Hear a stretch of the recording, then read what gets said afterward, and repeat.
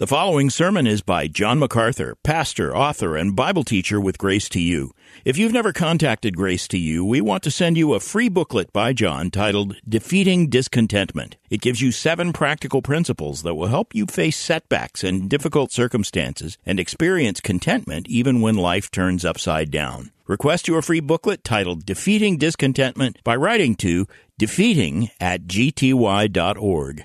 That's defeating@gty.org.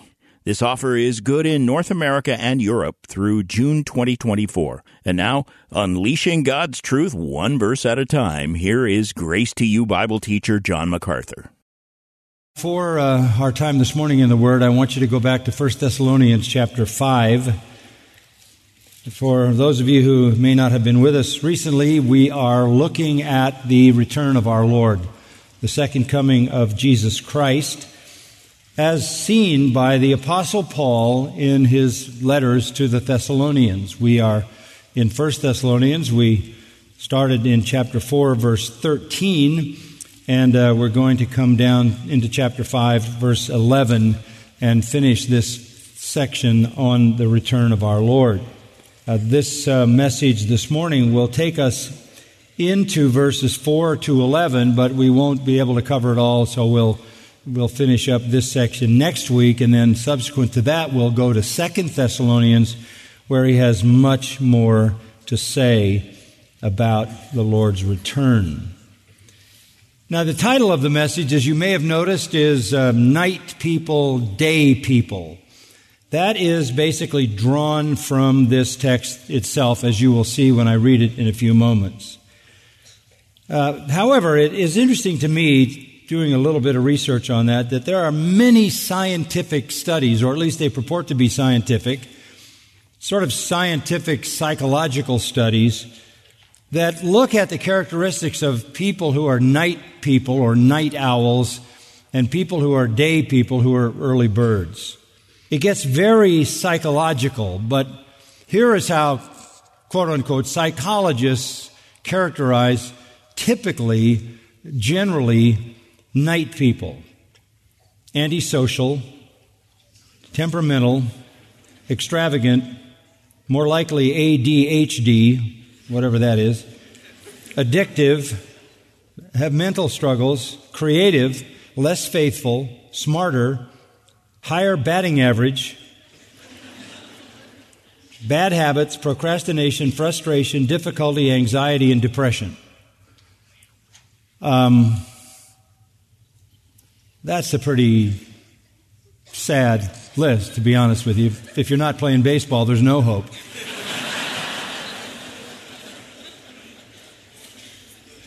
On the other hand, day people are characterized typically by persistence, cooperation, agreeableness.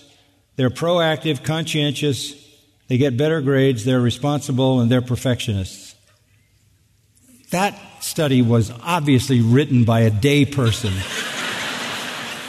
But I'm telling you, I'm going to go to bed at 6:30 from now on. The scientific studies even went so far as to say there are biological differences between people who are up late at night and those who get up early in the morning. Whatever that means, and be that as it may, spiritually speaking, there is a very great difference between day people and night people. A very great difference. And in fact, the entire human race is divided into those two categories. You are either a day person or a night person. That is what the Apostle Paul is going to show us in the text before us. So let's go to chapter 5. I'll start reading at the beginning, and we'll read down to verse 11. Now as to the times and the epochs, brethren, you have no need of anything to be written to you. For you yourselves know full well that the day of the Lord will come just like a thief in the night. While they are saying peace and safety, then destruction will come upon them suddenly like labor pains upon a woman with child, and they will not escape. But you, brethren, are not in darkness, that the day would overtake you like a thief. For you are all sons of light and sons of day. We're not of night nor of darkness. So then, let us not sleep as others do, but let us be alert and sober. For those who sleep do their sleeping at night, and those who get drunk at night. But since we are of the day, let us be sober, having put on the breastplate of faith and love, and as a helmet the hope of salvation. For God has not destined us for wrath, but for obtaining salvation through our Lord Jesus Christ, who died for us, so that whether we are awake or asleep, we will live together with Him. Therefore, encourage one another and build up one another, just as you also are doing. Night people. Night people are associated with darkness, with sleep, and with drunkenness. Day people are associated with light, alertness, and soberness. Paul is making a very simple distinction between believers and non-believers. That's what this is.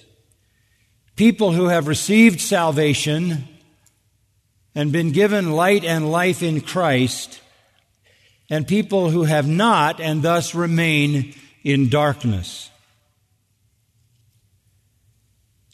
Paul has written this for a specific purpose, and that is encouragement. Back in chapter 4 and verse 18, at the end of the chapter on the rapture of the church, which we learned says that the next event on God's prophetic clock is the snatching away of all believers from the earth. The Lord is going to descend from heaven with a shout, the voice of the archangel, the trump of God.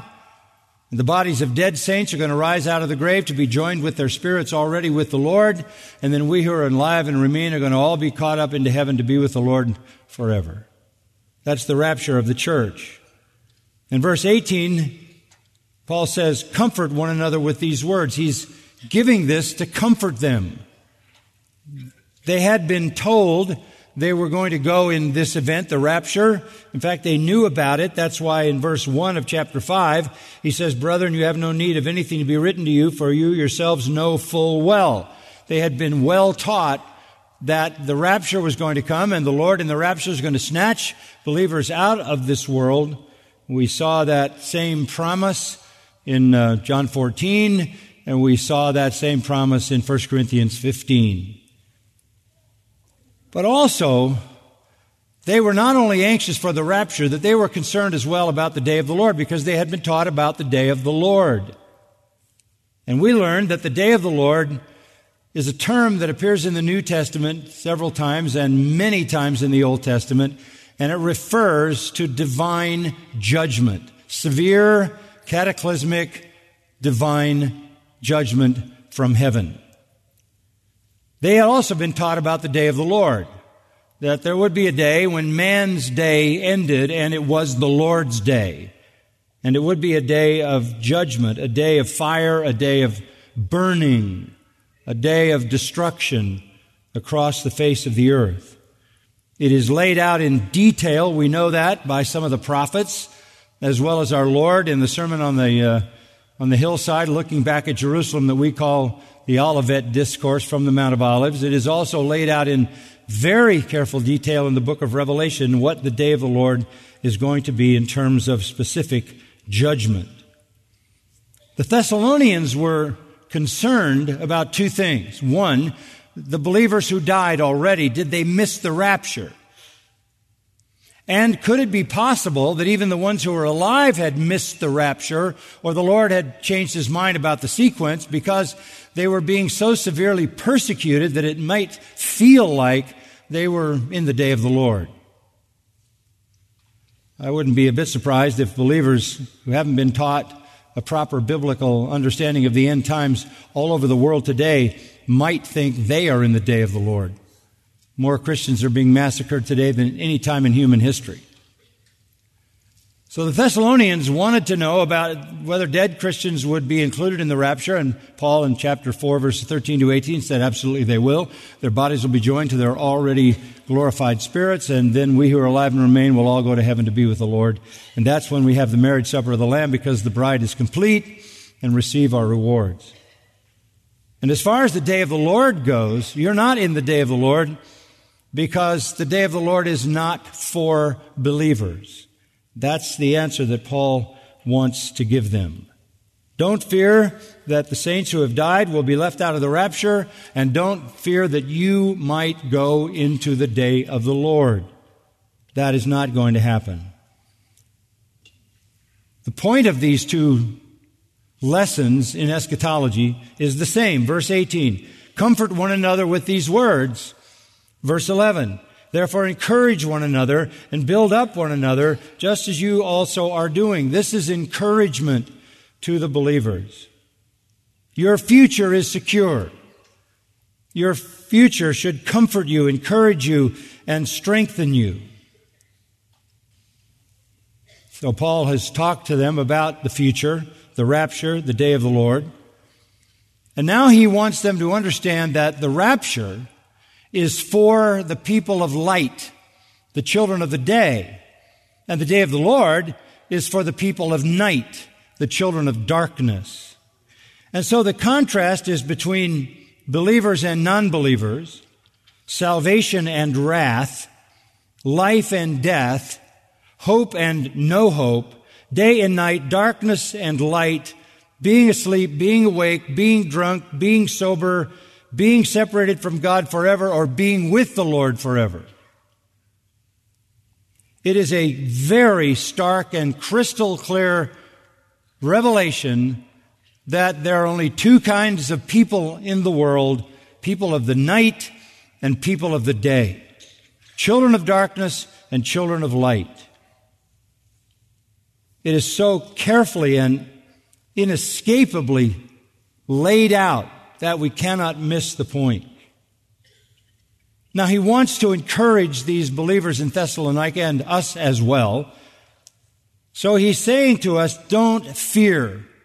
You will not be a part of judgment. That's really what they believed.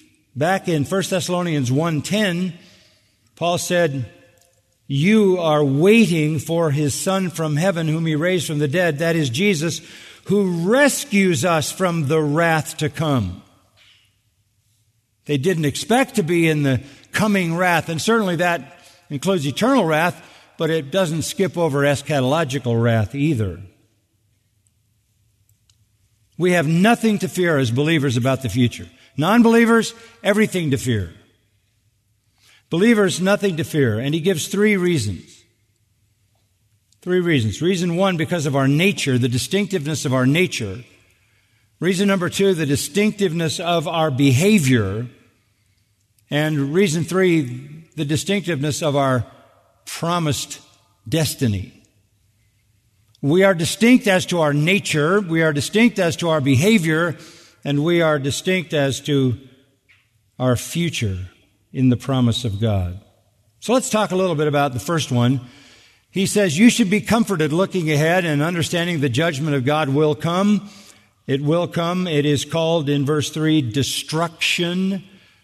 But you should be encouraged because of your nature. Let's look at verses 4 and 5. But you, brethren, are not in darkness, that the day of the Lord, would overtake you like a thief. For you are all sons of light and sons of day. We are not of night nor of darkness. We don't have any part with the darkness. We don't have any part with the wrath of God. We don't have any part then with the day of the Lord. Notice how verse 4 begins. But you, brethren. Contrast that with the end of verse 3. They will not escape. Who are they?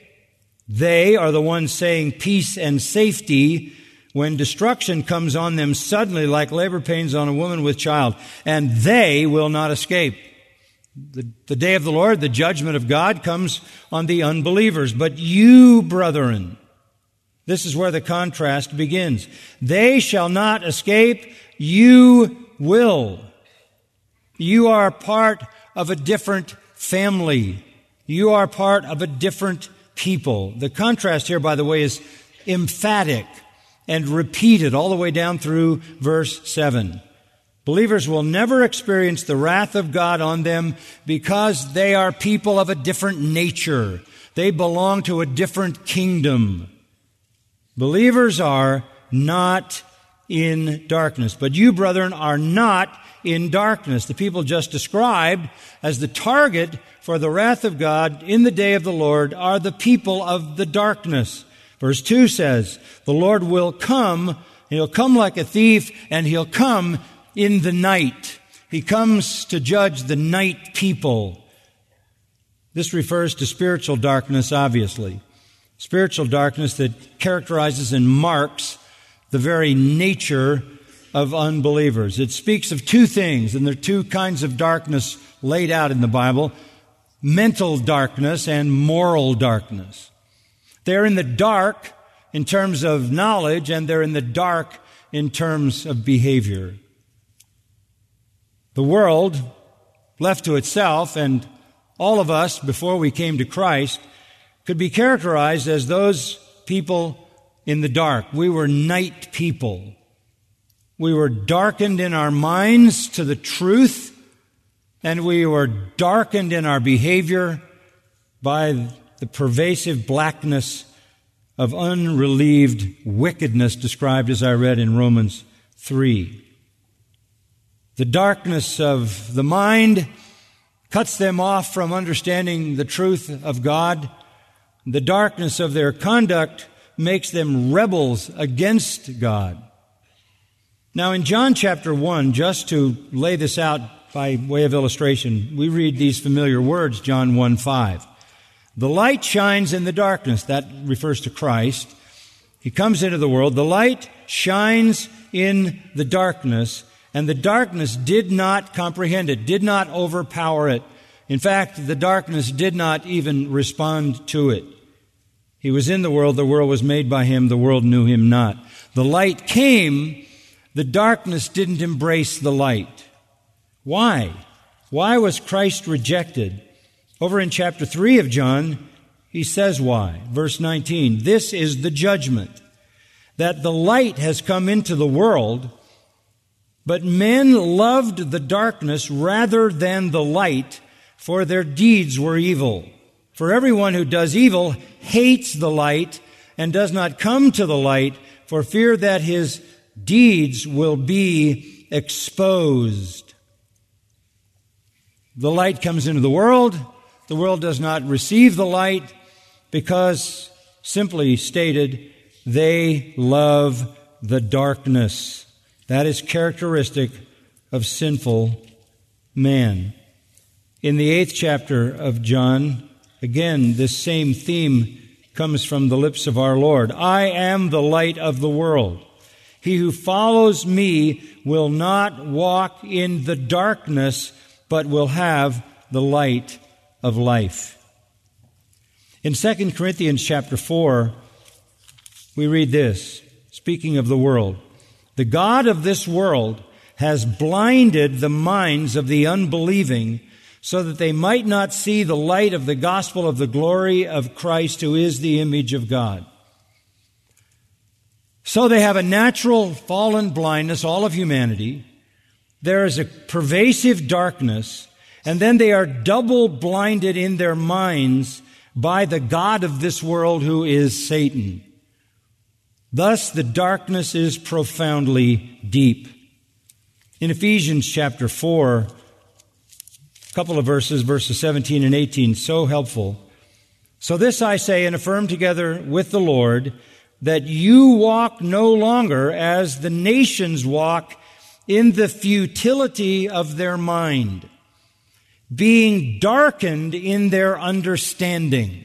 That's the first kind of darkness. Darkened in their understanding, excluded from the life of God because of the ignorance that is in them, because of the hardness of their heart. They are dark at the very depth of their comprehension, their mind. And as a result, they have become callous and given themselves over to sensuality for the practice of every kind of impurity with greediness. The darkness of the mind shows up in the darkness of their behavior. Wickedness. In chapter 5 of Ephesians, we read in verse 8, "You were formerly darkness. Now you are light in the Lord. Walk as children of light."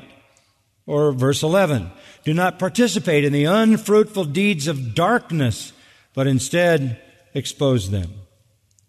Once we were the children of darkness and the children of wrath and the children of Satan. But we have been delivered from the kingdom of Satan, the kingdom of darkness, into the glorious light of the gospel kingdom. Jesus called Satan by this title, Luke 22:53, the power of darkness. The power of darkness. He sums up the power of darkness. He is the God of the darkness. He is the ruler of the darkness. He oversees the domain of darkness, the language of Colossians 1:13. When we were in that domain, Ephesians 6:12 says, we were under the control of the spiritual forces of this darkness. And we were headed for eternal darkness. What 2 Peter 2:17 calls the black darkness that has been reserved forever. What our Lord referred to in Matthew 8:12 as outer darkness, where there's weeping and grinding of teeth. So the darkness is the metaphor for the domain of ignorance, sin, wickedness, and rebellion, the realm in which all fallen human beings live and move and have their being. That is the target for the judgment of the day of the Lord. The day of the Lord comes in the night at the darkness. But notice verse 4 again. "But you, brethren, are not in darkness, that the day would overtake you like a thief. For you are all sons of light and sons of day. We're not of night, nor of darkness." We're not in the darkness mentally. We're not in the darkness morally. We won't be in the darkness eschatologically, and we will never be in the darkness eternally. The day will not overtake us like a thief in the night. The day of the Lord is not for us. Listen to a verse from the prophet Amos, chapter 5. "Will not the day of the Lord be darkness instead of light, even gloom with no brightness in it?" That's the day of the Lord. It's the day of darkness, and it falls on the kingdom of darkness. Believers have nothing to fear. We're not in the darkness. Go to verse 5. "You are all sons of light and sons of day." The term sons of light first came from the lips of Jesus. Luke 16:8, John 12:36. We're not night people. We're day people. We're not darkness people. We're light people. And by the way, the all is there. You are all sons of light and sons of day. Now, what does it mean to be the son of something? Well, it's a Hebraic kind of expression. A man or a woman would be said to be the son of any influence that dominated that person's life or characterized their nature. In the Old Testament, you have sons of Belial. Belial being a term for Satan. Certain people are called sons of Belial because they have behaved in a way that is consistent with Satan. You remember that James and John were called by our Lord sons of thunder. because their behavior was thunderous, judgmental assault on certain people in a village with whom they were unhappy for the lack of hospitality. That was not the only time. The Sons of Thunder wasn't a new name for them. They'd had it for a long time. A kind of thundering brashness and boldness characterized them. In Acts chapter 4, verse 36, you meet a man who is called a son of comfort, a son of consolation, which is to say that the dominating characteristic of the man is comfort. Whatever characterizes your nature, whatever influence sort of dominates your life, you can be identified in Hebrew terms as a son of that. You could be a son of love, a son of kindness. You could be a son of anger.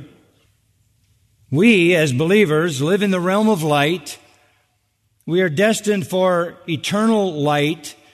We are destined for heaven's glorious light. And just to give you a preview of that, listen to Revelation 21. And we can pick it up in verse 22. John has a vision of heaven. I saw no temple in it, for the Lord God, the Almighty, and the Lamb are its temple. And the city has no need of the sun or of the moon to shine on it, for the glory of God has illumined it, and its lamp is the Lamb.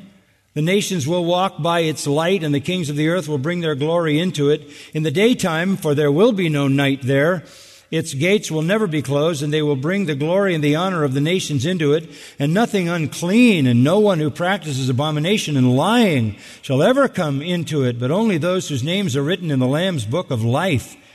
Then he showed me a river of the water of life, clear as crystal, coming from the throne of God and of the Lamb in the middle of its street. On either side of the river was the tree of life, bearing 12 kinds of fruit, yielding its fruit every month.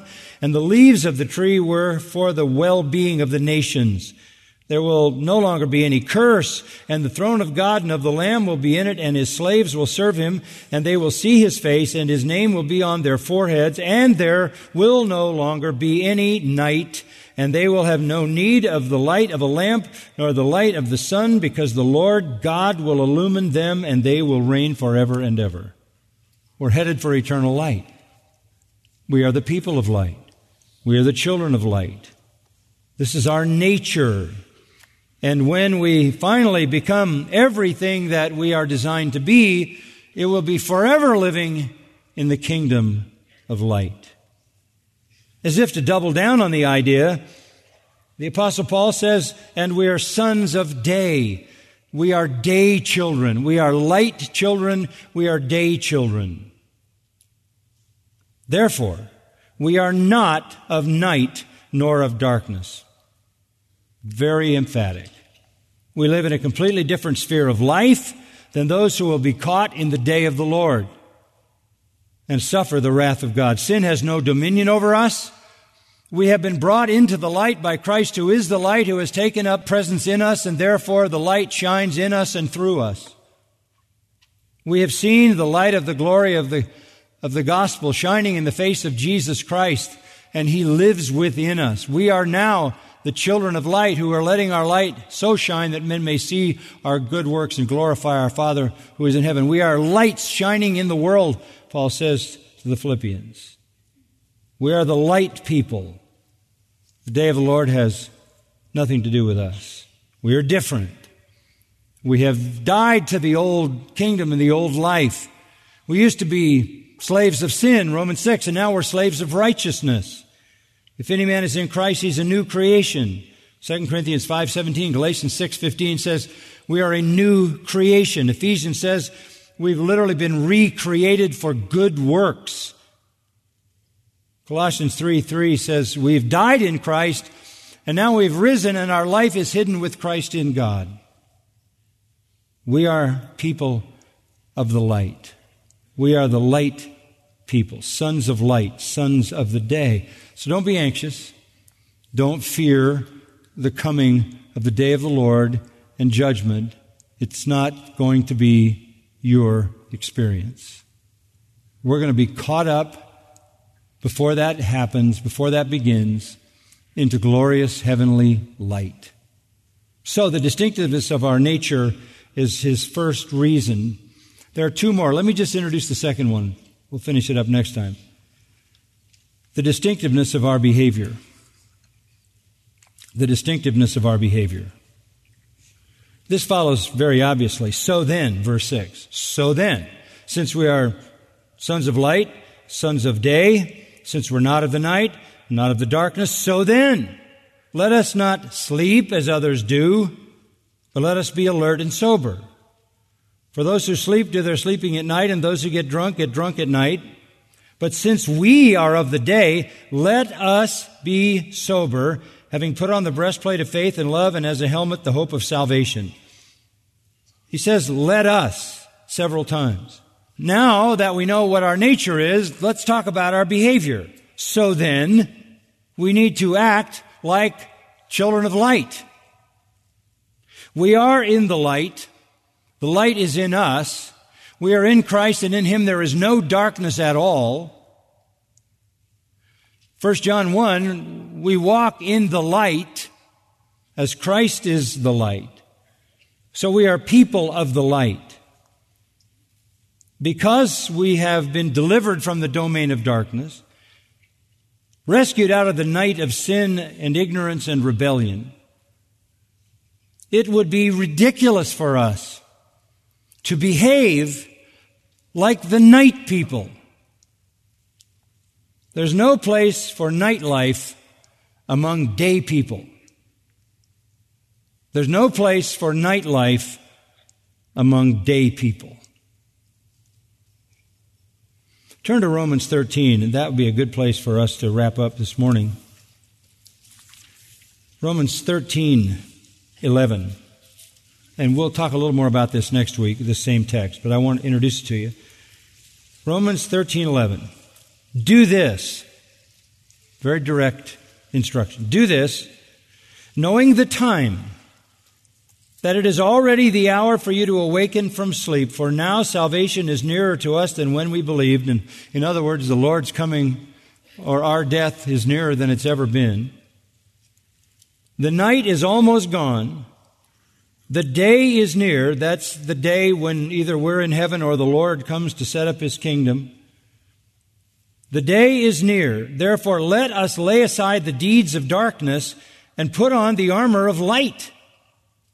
What does that mean? What do you mean by that? Let us behave properly as in the day, like day people. Not in carousing and drunkenness, not in sexual promiscuity and sensuality, not in strife and jealousy, but put on the Lord Jesus Christ and make no provision for the flesh in regard to its lusts.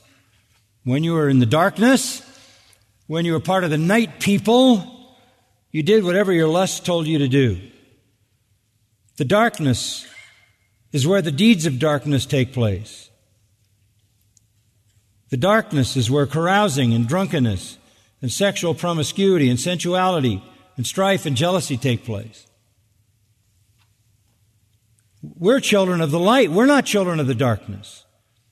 So he reminds us in verse 12, put on the armor of light. Wear the uniform that fits your nature. What do you mean, put on the armor of light? Pretty clear. Go down to verse 14. Put on the Lord Jesus Christ. What does it mean to put on the armor of light? To put on Jesus Christ. What does that mean? It means to act like Him. He is the light. The armor is Christ-likeness. Behave as He would. There's no place, again, for nightlife among day people. Put on the armor of light, which is to say, put on the one who is the light, the Lord Jesus Christ. And as a result, you will make no provision for the flesh in regard to its lusts. We are the day people. We are the people of light. We need to live like it so the world can see that light. Father, we thank You for leading us this morning in such a rich and wonderful time of worship together. Thank You again for songs of praise and worship. Thank you for your precious word above all things, which shows us your person, your character, which reveals in fullness the light. We know you are light. Christ is light, and He has brought us into the kingdom of light, to be the children of light, to shine as lights in the world. We are those who know the truth and are called to live holy lives. May our light so shine that men may see our good works and glorify our Father who's in heaven. We're so sad about those who claim to be Christians and whose lives are characterized by nightlife. Those who claim to be day people but live like they were in the darkness. How they dishonor you. Lord, may we be truly children of light, manifestly children of light. That's what you desire of us. That gives you glory. You've been listening to John MacArthur, Bible teacher with Grace to You. For free access to all of John's lessons and a listing of study Bibles and books available for sale, visit Grace to You's website at gty.org. John MacArthur and Grace to You reserve all copyright protection under applicable law. Our copyright policy is available at gty.org, and it includes instructions for and limitations on duplicating this digital file.